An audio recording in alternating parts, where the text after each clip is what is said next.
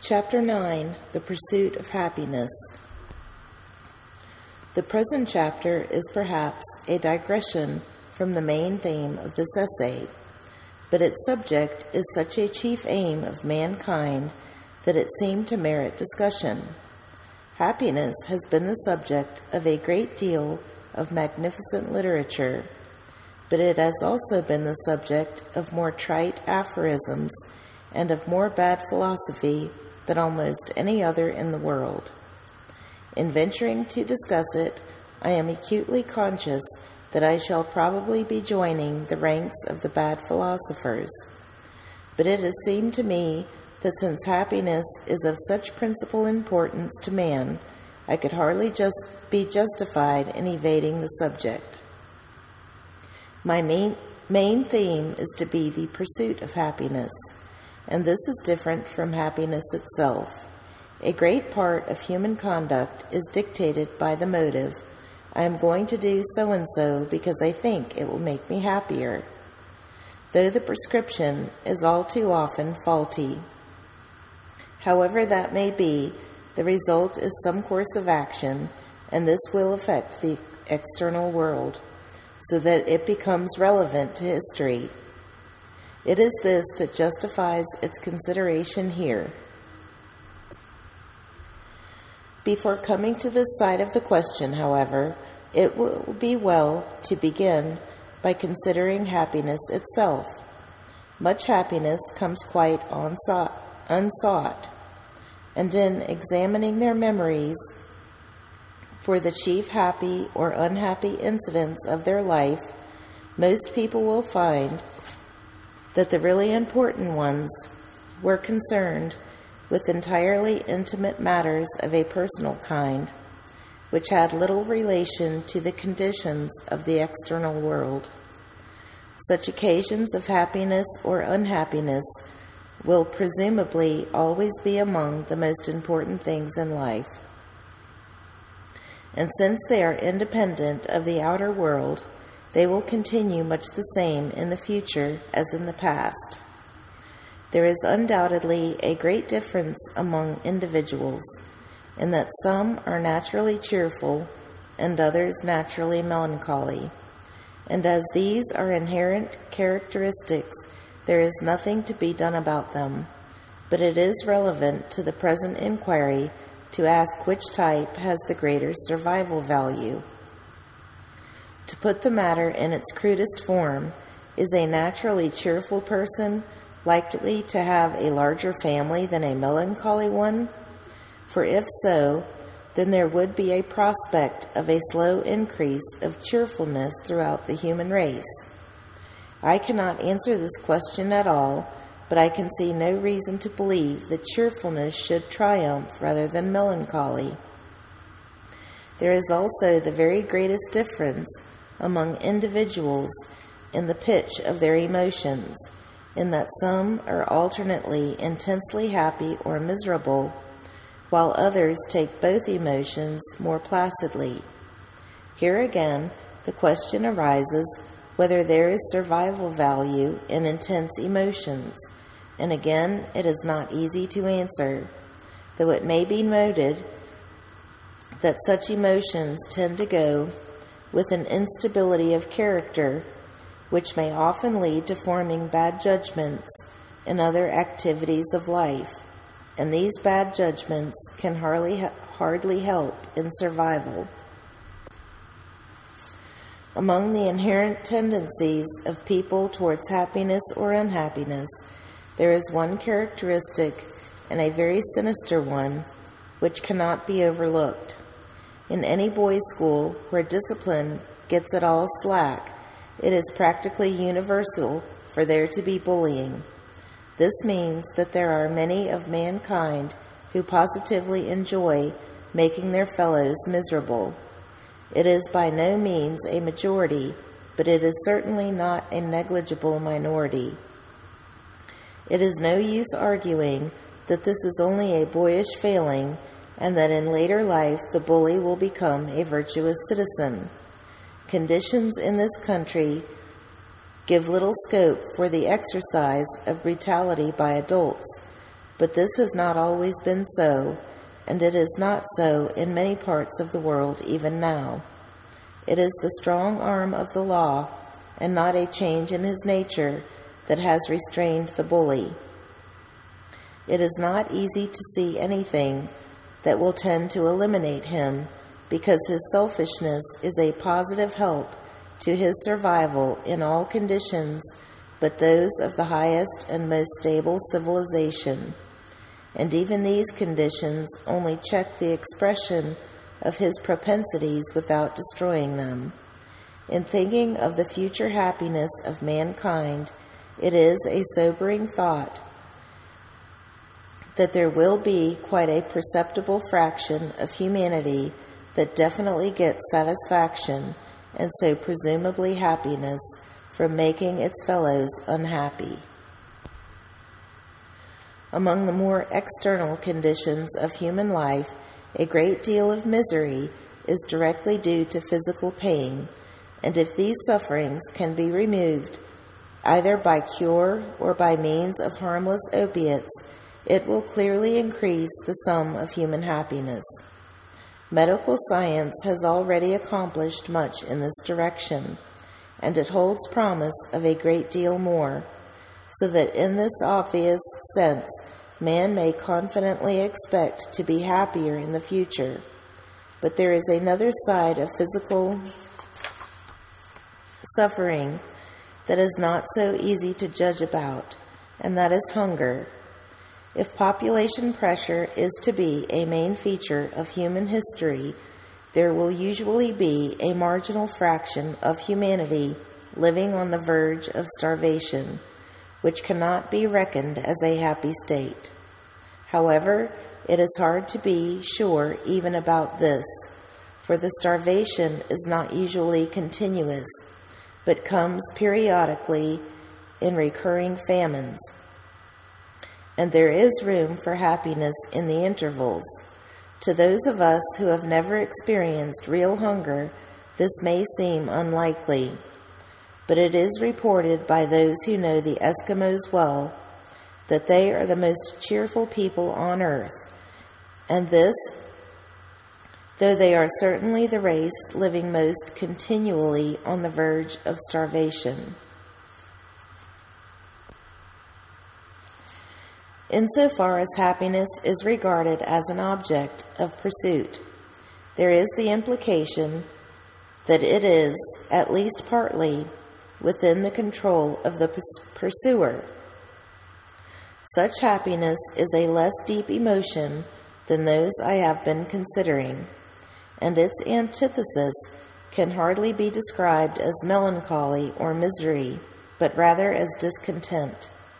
Much discontent arises from noble motives, but it has regretfully to be admitted that the motive lying behind the widest range of discontent is mere envy, the most inamiable of human characteristics.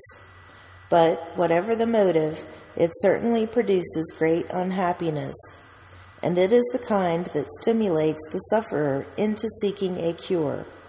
Man is a very poor prescriber for his own troubles, and he usually sees his grievance, whether real or imaginary, as the only thing in the world that stands between him and a permanent state of perfect bliss.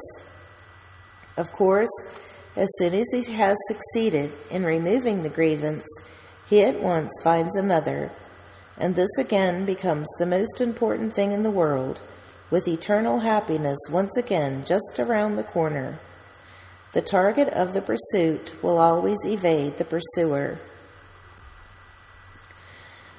It is not recognized by most people that happiness does not come from a state, but from a change of state. That it is so is illustrated by the total failure of every writer to describe a satisfactory paradise, whether in heaven or on earth. The tedium of eternity has almost become a joke, and the descriptions of the earthly utopias are no better.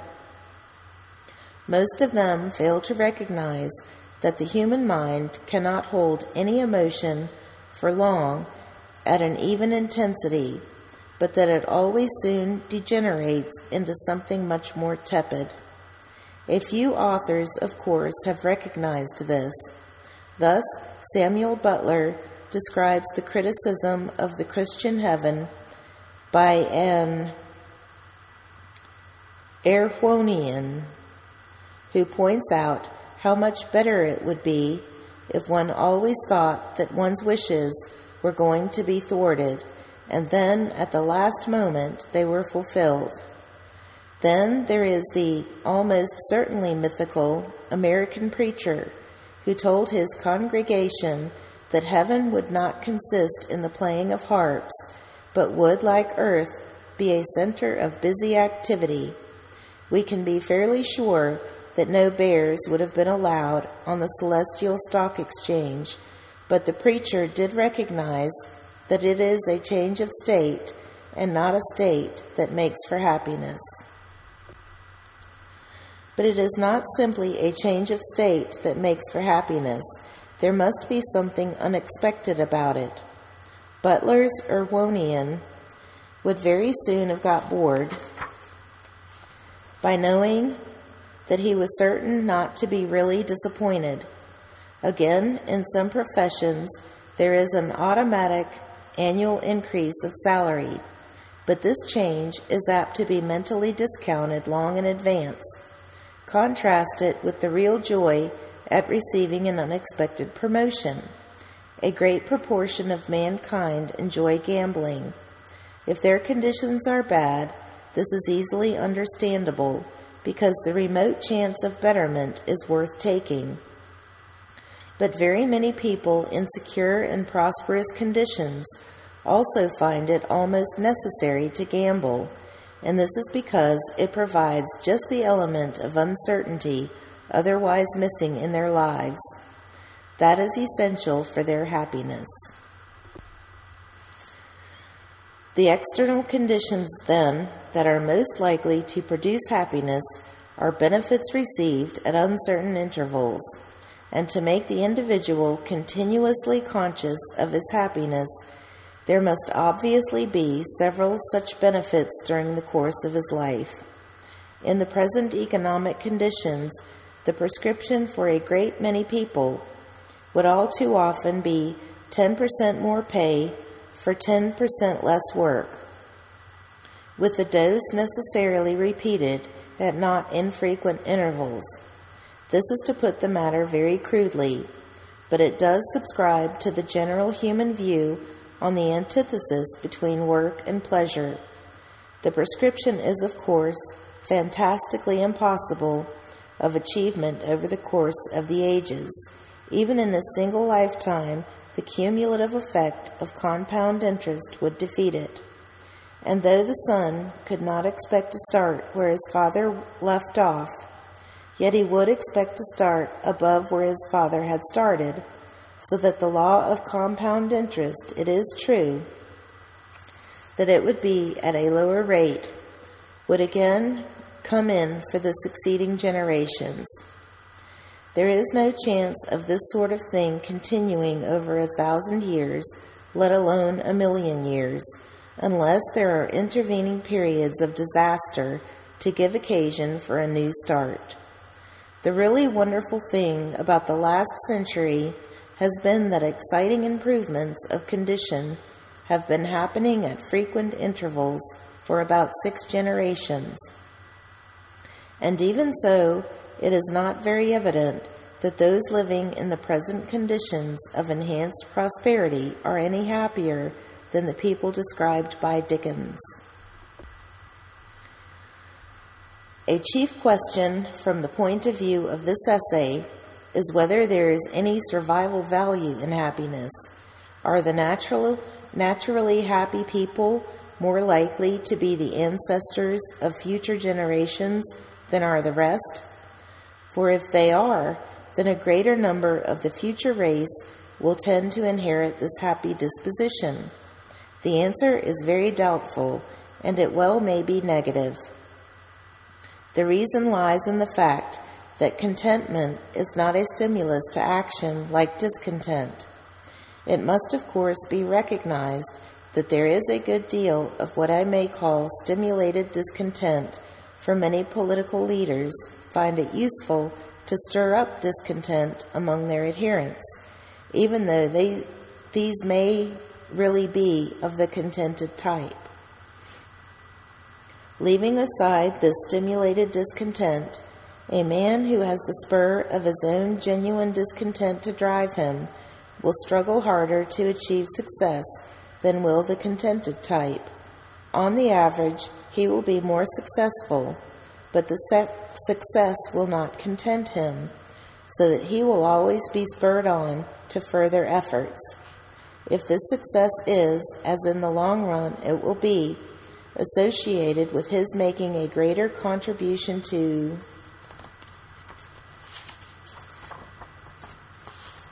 later generations, it follows that the discontented type will increase in numbers at the expense of the contented type. This argument leads to the disappointing conclusion that future man will be more discontented than man of the present day. I do not want to press it strongly, but in the light of it, no matter what the future condition of life may be, there seems absolutely no reason to expect any notable increase in the sum of human happiness. In connection with the matter of human happiness, it is a very pertinent question to ask whether man really enjoys being civilized, for on the answer to some extent depends the stability of future civilization. In the past, there have been so many cases of the decay of civilizations that it is rather tempting to believe that the majority really find a state of barbarism more congenial. Thus, the civilization of the Mayas had already seriously decayed under the rule of the Aztecs long before it was destroyed by the Spaniards. Again, the Roman Empire was destroyed by the onslaught of the Germans, in spite of the fact that it had been steadily and on the whole successfully civilizing many of them for 2 or 3 centuries before the collapse. They found the barbaric life more satisfying. To take a modern example, the Republic of Liberia was repeopled by Negroes returned to it from America. These had seen civilization, even if they may not themselves have gained much profit from it, but anyhow, they showed little wish to avoid the relapse. There are no doubt many causes that have led to such relapses into barbarism, but a chief one is the existence of the class of men I have called bullies. Such men are apt to be brave and self-confident, but selfish and concerned only with their personal interests, and above all indifferent to the sufferings of those around them. Such men, always ready to assume leadership, only interested in their own advantage, and indifferent to the fate of their fellows, are perfectly adapted instruments for destroying the delicate balance of civilization. Now, though it is indisputable that many civilizations have relapsed into barbarism, each of them must, after all, have grown out of barbarism before it could relapse, so that instead of arguing that man has relapsed into barbarism on account of his dislike of civilization, one might argue with almost equal force that he has become civilized because he does not like barbarism. The best answer to the question, which of the two he prefers, can be given by examining the parallel of another human taste. Originally, man was a hunter, and very many people still retain the trace of it if they find a spontaneous, almost instinctive joy in the chase, which they can get in no other way. About 10,000 years ago, there came the agricultural revolution. This was a totally new thing for man, and indeed for the whole animal kingdom, except for the independent discovery of it by a few insects. At first, it can have had no emotional appeal at all, but rather the reverse. The discoverers must have felt They were doing a disagreeable and tedious job, and they only did it because it was so clearly advantageous. For a long time, the great majority would retain the emotions of the hunter and would only cultivate the soil under the impulsion of stark necessity. The practice of agriculture was an acquired character, and so it had to be acquired anew in each generation, and many must have revolted against the tedium and gone back to the more congenial practice of hunting. But there would be some whose nature was more tolerant of farming who would stay farmers, and those of their sons who inherited the taste would continue on the farm, while their brothers would drift back to hunting, so that there would be an unconscious selection towards agriculture. The new habit of life would gradually establish itself in some men's heredity, carrying with it an emotional appeal which might ultimately become as strong as had always been the appeal of hunting to the rest of the race. I do not know if biological principles could tell how long the creation of such an instinct would take, but there is no need to ask the question, because we have the answer before us. There are a great many people now existing, that is, certainly after less than 10,000 years, who undoubtedly have the instinct for agriculture. These are the people who derive deep emotional satisfaction from gardening, even when they are in no way driven to it by economic necessity. Though Voltaire might be claimed as a typical product of the age of civilization, he really belongs to the age of agriculture, for he represents Candide in his disgust at the world around him as finding his ultimate satisfaction in the cultivation of his garden. The same sort of thing must be happening with the urban revolution. In China and the Levant, this goes back for several thousand years, and yet already the promotion of the taste for civilization from an acquired to an inherent human character must have begun. But for most of the world, this can hardly be so yet. After all, in Western Europe and America, it is hardly more than 30 generations since most of the ancestors of the present city dwellers were completely barbarous, and it is therefore not surprising that many of their descendants should regard civilization as a disagreeable necessity without emotional appeal. This explains why so many civilizations have been rather short-lived, but it also answers the question whether man really likes being civilized. There can be no doubt whatever of the advantage of being civilized in that it permits of larger populations, and these will prevail by their numbers against the smaller populations of barbarism. Some of the citizens may not like being civilized at the present time, but that does not matter, for in due course their descendants will grow to like it emotionally and instinctively by the same process of unconscious selection from among them as has happened with agriculture.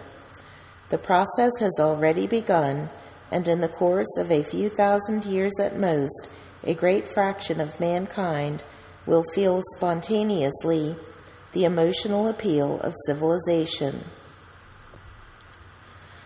Let me follow this train of thought to its conclusion.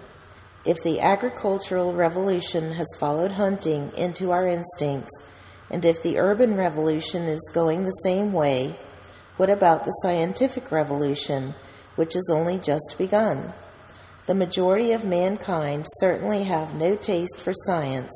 They regard the subject as a disagreeable necessity only practiced for its obvious material advantages, and they relapse from it with enthusiasm towards the more instinctive tastes of the earlier revolutions.